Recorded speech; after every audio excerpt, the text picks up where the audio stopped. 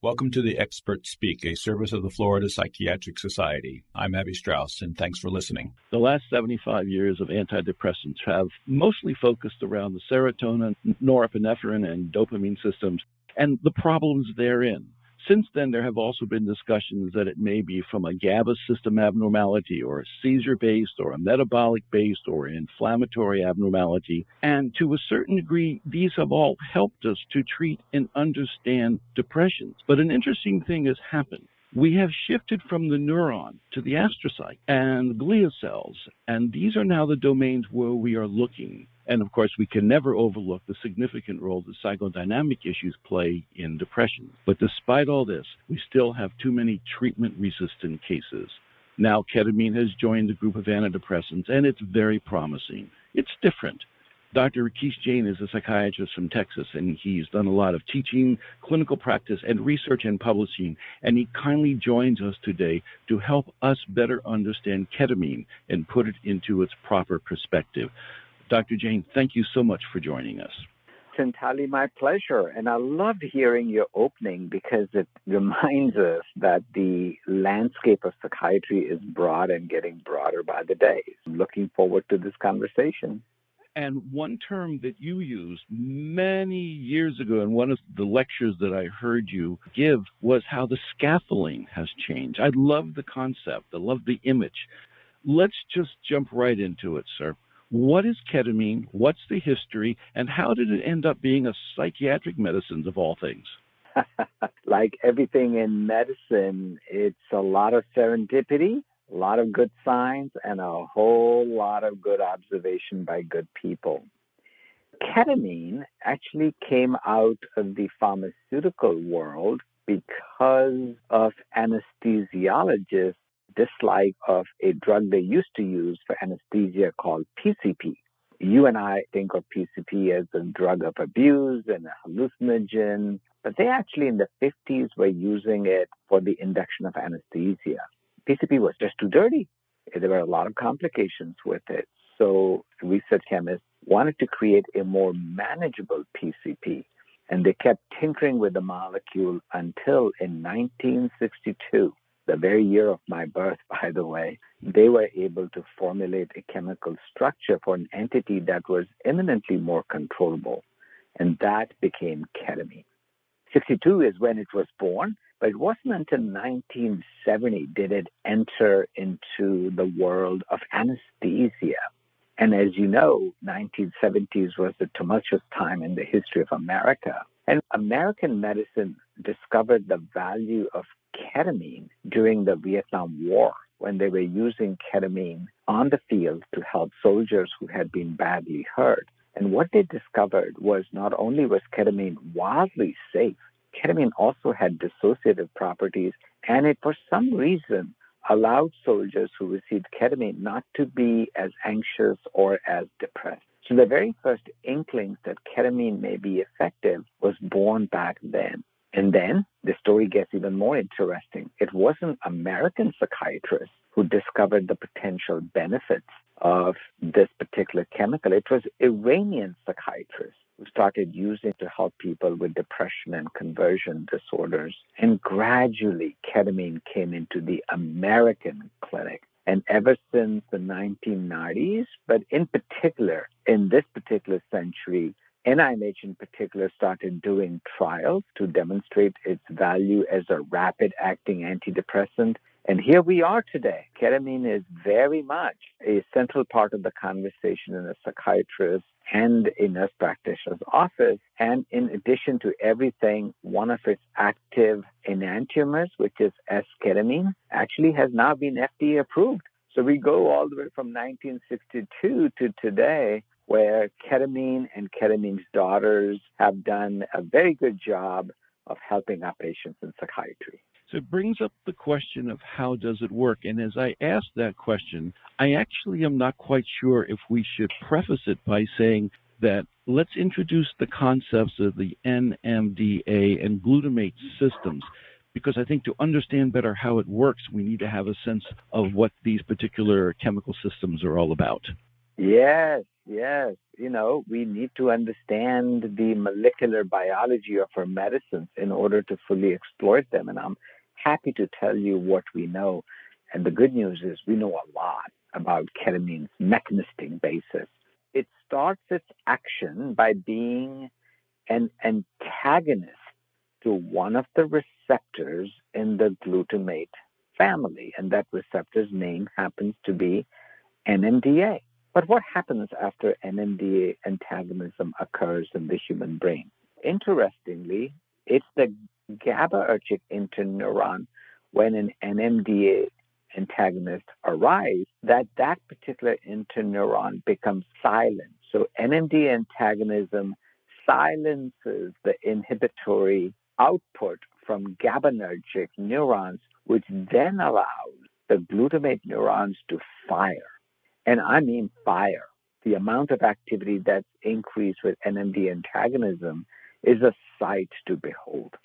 When that occurs, and this is where the action really gets hot, that's when we see AMPA receptor activation.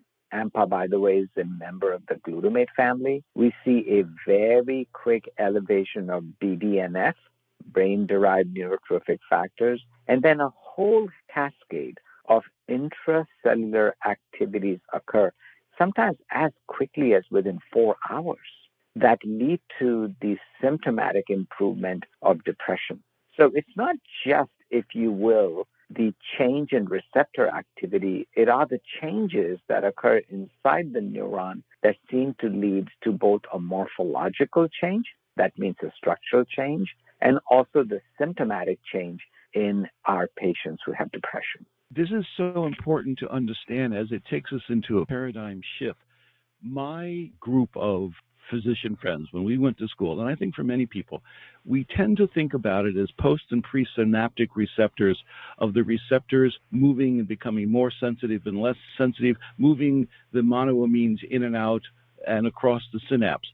We're in a different domain. Not that those don't have a role, as we said earlier, but we've moved inside the cell, like you just said. What a shift. What a shift. What a shift, indeed. It's okay to knock on the door. When you go visit a friend, it's okay to knock on the door. And it's okay for the friend to come meet you at the door. But the real friendships develop when you sit down in the living room or you go to the back patio and barbecue together. I'm just using that as a metaphor to agree with you that the real action is not just inside the cell, at the very level of synaptogenesis. It's the creation of these protein structures inside the neuron that allow for better communication between various members of the neuronal family of the human brain, because depression truly does diminish it. So there is the belief in the field that these drugs, the glutamatergic drugs we're talking about, but perhaps even the GABAergic drugs that work intracellularly, may go beyond just symptom control to perhaps even addressing the very disease, the very pathology of the disease that you and I call major depression. People might be asking, rightly so, that isn't glutamate an amino acid, just a plain old-fashioned amino acid? Is it an issue of regulating the amount of glutamate that's the issue, or the production? Yeah. Now, that's a very good question, because glutamate, not until about 25 some years ago, wasn't even recognized as a neurotransmitter because it is so ubiquitous in the human brain. So the thought was, if it is found everywhere, it cannot possibly be a neurotransmitter. And it's a fascinating story as to how long it took for medical science to recognize that glutamate actually is the number one neurotransmitter in the human brain. It is the number one excitatory neurotransmitter in the human brain. And I can understand the confusion that we clinicians have, because most of us who are perhaps in our 50s and 60s never, ever got a single lecture on glutamate. But by now, the level of knowledge we have about neurotransmitter, the glutamate neurotransmitter, is profound. We do not, however, believe that ingesting glutamate orally is the key to reversal of the disease. So it's not necessarily a more production issue. What does appear to be the case is a hypofunction, so a decreased functioning of the glutamate trafficking. That means how much is the presynaptic neuron and the postsynaptic neuron firing? What is the signal-to-noise ratio? Because the pathology appears to be there. And that's why ketamine appears to be so interesting. It does not seem to either increase or decrease the actual amino acid levels. What it seems to do is improve the firing of the presynaptic neuron so that the AMPA receptor gets adequately dosed in the neurotransmitter, and that creates the postsynaptic cascade of benefits that you and I clinically see as benefits to, say, depression or anxiety or suicidality. One of the things that constantly I'm asked is, why does it work so quickly? And then I have one patient in particular who says, and why don't I need to take it every day? You have a smart patient, sir. Why does it work so fast? We will look at that question. And why do I not need to take it continuously will be the second question we should examine. So let's turn our attention to why is it so fast? The answer to that is crystal clear. The NMDA receptor and the AMPA receptor are not G protein linked receptors. They do not need the second messenger system. Both of them are ionic receptors. An ionic receptor literally means that the activation or deactivation of that receptor happens in milliseconds when a plug, sometimes calcium or sometimes a magnesium plug, is removed, which allows for chloride to rush into the cell within milliseconds. It doesn't even take a full second for it to happen. When you do get a depolarization, when chloride rushes into a neuron, then you see an action potential. All of these are big words, but at the end of the day, what we clinicians need to perhaps absorb is activation or deactivation of an ionic receptor like NMDA or AMPA will be quick. Therefore, dear clinician, don't wait weeks or months for the activity. You literally wait hours at the most. The second question that your patient is asking is, why do I have to take this only on occasion rather than the typical model in psychiatry, which is take your medications once a day? And the reason for that is also when these ionic changes happen that we just talked about, that's on the surface of the neuron. By creating that change on the surface of the neuron, what we end up with is a profound burst of activity inside the neuron. These elevation in pro-synaptogenic proteins are not just immediate, they are sustained, sometimes for days, possibly even for a week or two. And there's simply no reason. There simply is no reason to reapply the NMDA antagonist again. Are well addressed not just by clinical studies, but also by hardcore science that help us understand why these drugs are fast and why they have sustained activity even after they are dosed intermittently. One of the other thoughts that I think needs to be touched on when you use the term big words, let's introduce two other big words, and that's neuroplasticity and synaptogenesis. What role do these concepts have in the treatment of depression? Did they exist before the ketamine type drugs, or is it something unique to the ketamine type drugs? The concept of synaptogenesis and neurogenesis and the concept of neuronal plasticity have been with us for a while, but because we haven't had very good interventions to actually create those changes, our field has under-discussed. But it is true, ketamine in particular really brought these words and phrases and concepts to the everyday vocabulary of the American psychiatrist. So why don't we dive into that just for a moment? As we look at neuroplasticity, that term actually is incredibly accurate. The need of the central nervous system to adapt to changing levels of stress and demand is the hallmark of successful living. So it's not that we need a big brain. It's It's actually not that a bad brain is necessarily a small brain. The key to successful life, to living without depression at a biochemical level, is to flex with what your needs are. For example, if you don't need that many receptors on your cell surface because things are going well, the healthy brain actually sheds those receptors. You live in Florida and I live in Texas, but if you and I were in, say, Michigan today, most of the trees out in the parks will be de-arborized. The leaves would have fallen. So the question is that an unhealthy state?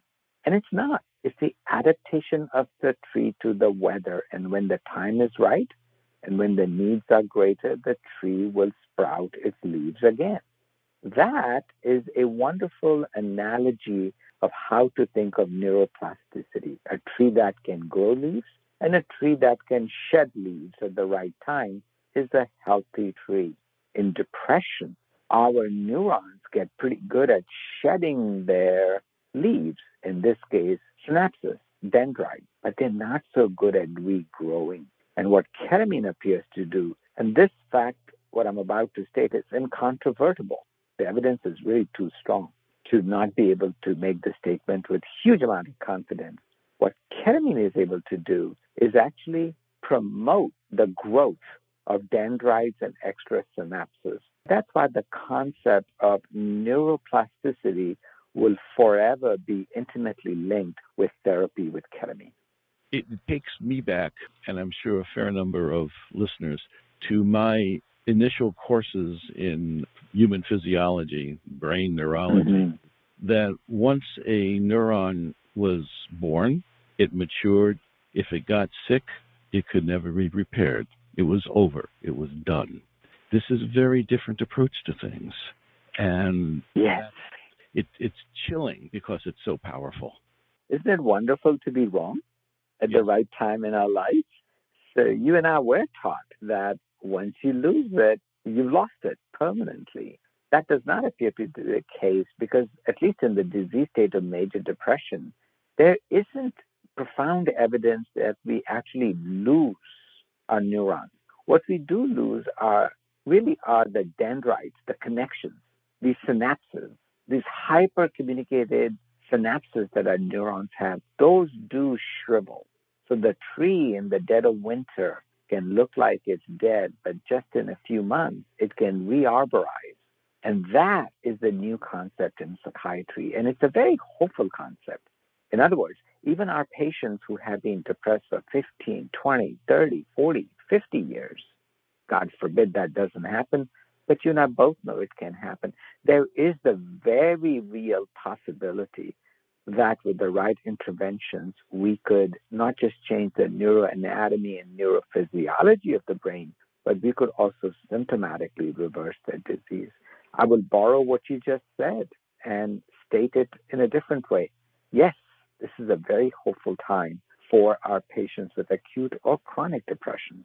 It is, and the biochemistry, and shall we just clump it together, the biology of what we're seeing is phenomenal, but I'd like to spend a few minutes with some of the practical mechanical aspects of taking ketamine. It's confusing. A lot of people see it in the form of the nasal spray. Some people see it in form of IV infusions. What's the difference? Is it the same drug? Why are there two formats?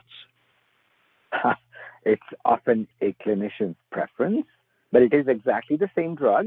Certainly, intranasally, one could use S-ketamine, which is branded as Spravato, which, by the way, is one half of ketamine. Ketamine is S-ketamine and R-ketamine, obviously. But your question had to do with route of administration. So IV is often preferred in clinical studies because you have 100% bioavailability. It's often preferred by ketamine clinics because those are often run by clinicians who have a background in giving a lot of IV medications, like emergency room doctors or anesthesiologists. And it's a perfectly legitimate and valid way to give a medication.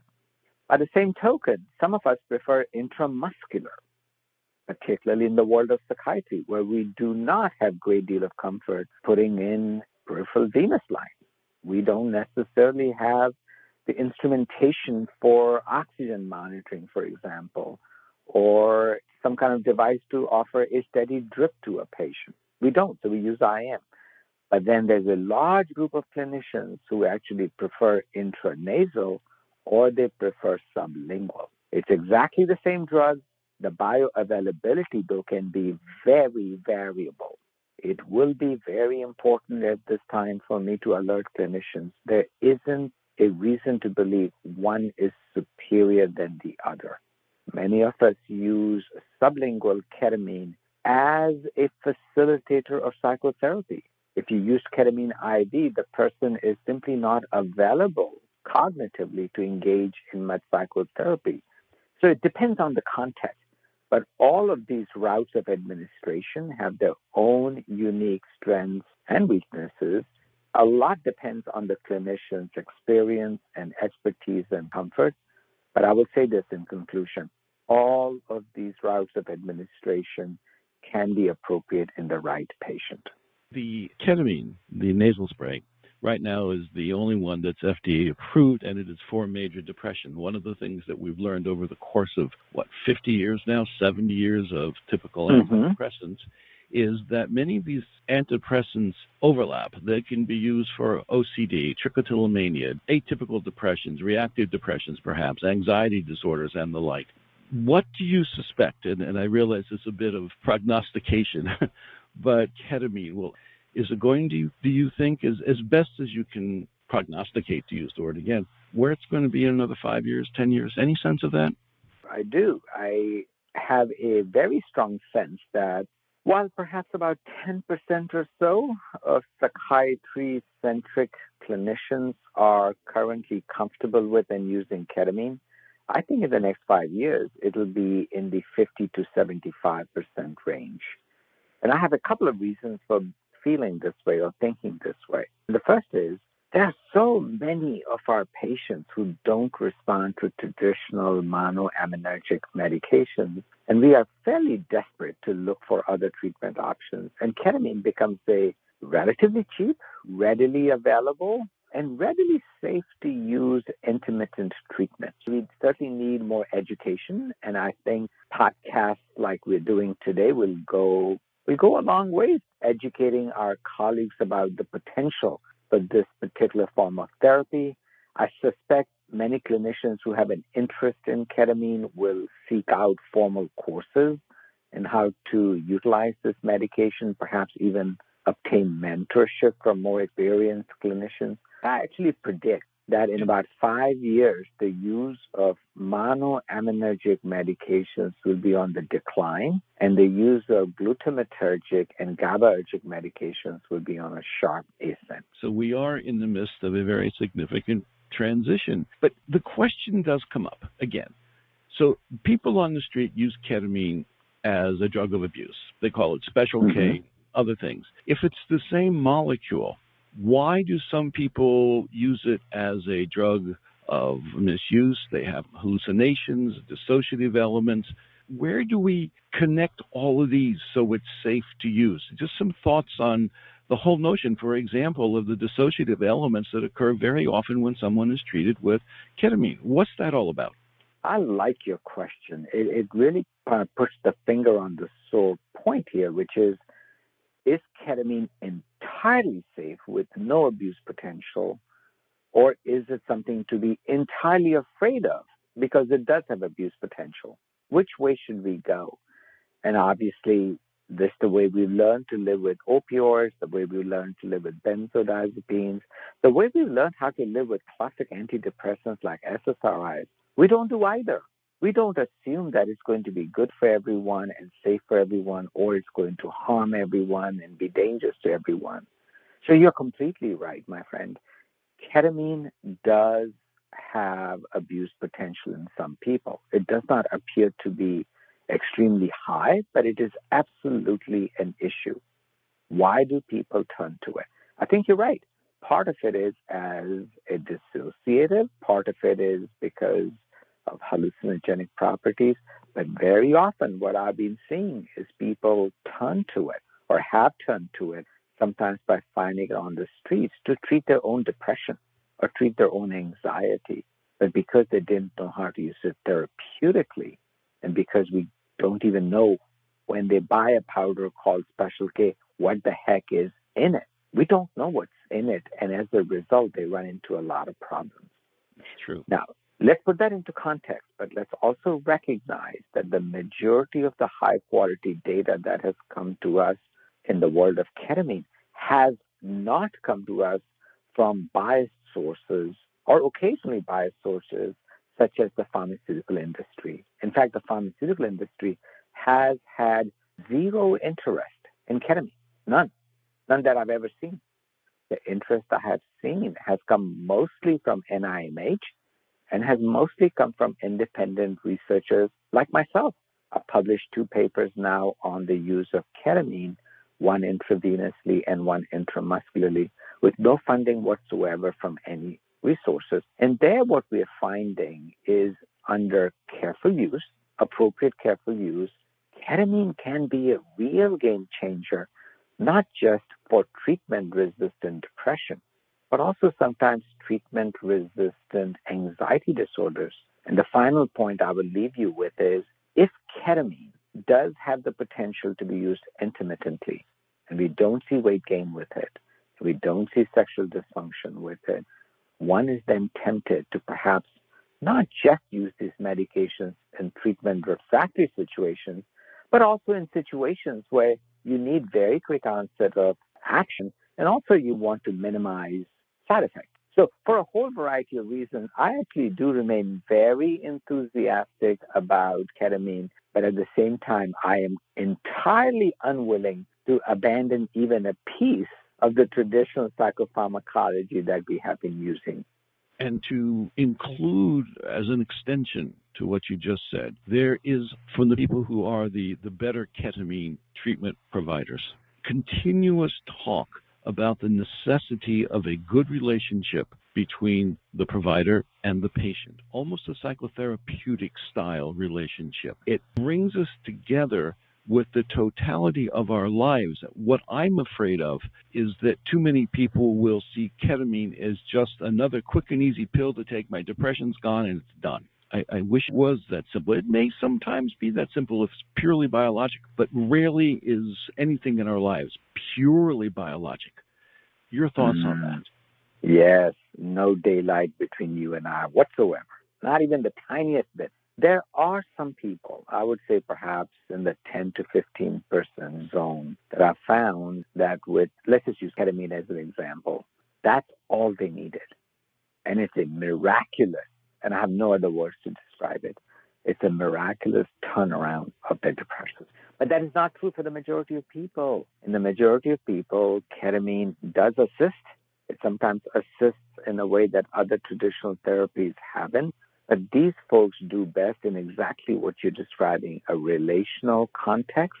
They also do best with combined psychotherapies, particularly ACT, acceptance and commitment therapy. That is a very fine pairing, if you will, with ketamine therapy, as well as internal family systems therapy, so IFS therapy, but also CBT. And by the way, also psychoanalytic therapy. So all kinds of therapies pair very nicely with ketamine therapy. And I share your deep concerns about perhaps an overselling of the concept that if you have any stress, if you have any depression, just come into my infusion center and within 6 infusions, your life will be miraculously turned around. I also worry about that move. And several of these clinics they really are advertising themselves in a way that makes me quite uncomfortable, calling ketamine a wellness drug, a relaxation drug. That does worry me. But even as I'm articulating that, let's not throw the baby out with the bathwater. There are very good infusion clinics who do take a medical model of the disease and a medical model of the therapy. And most of my good friends who run infusion clinics around the nation completely accept the fact, they really do, that combining various forms of psychotherapies with ketamine therapy is the only royal road to success. And should any of the listeners today run into a clinic that de-emphasizes that, that's not a clinic you should be referring patients to. I so agree with you. This is a fascinating discussion, and we are just touching on the real surface of a major change in the tools that the mental health community has to help people who are suffering. Dr. Jain, again, sir, thank you for explaining a very complex topic in a way that's understandable. I thank you very much. It is entirely my pleasure. As medicine evolves, as psychiatry evolves, we're going to have to grapple with complex issues. We want to grapple with complexity because the diseases we deal with are challenging.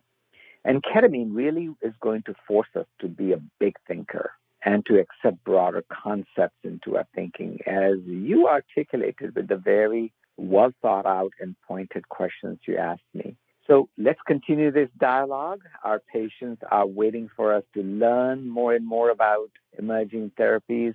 And I must also tell you this back in return. I very much enjoyed our conversation, so thank you for the opportunity. Our pleasure, and the answer is yes. When it's appropriate that we do an update, we'll do it. Thank you very much for being with us. My pleasure. Thank you.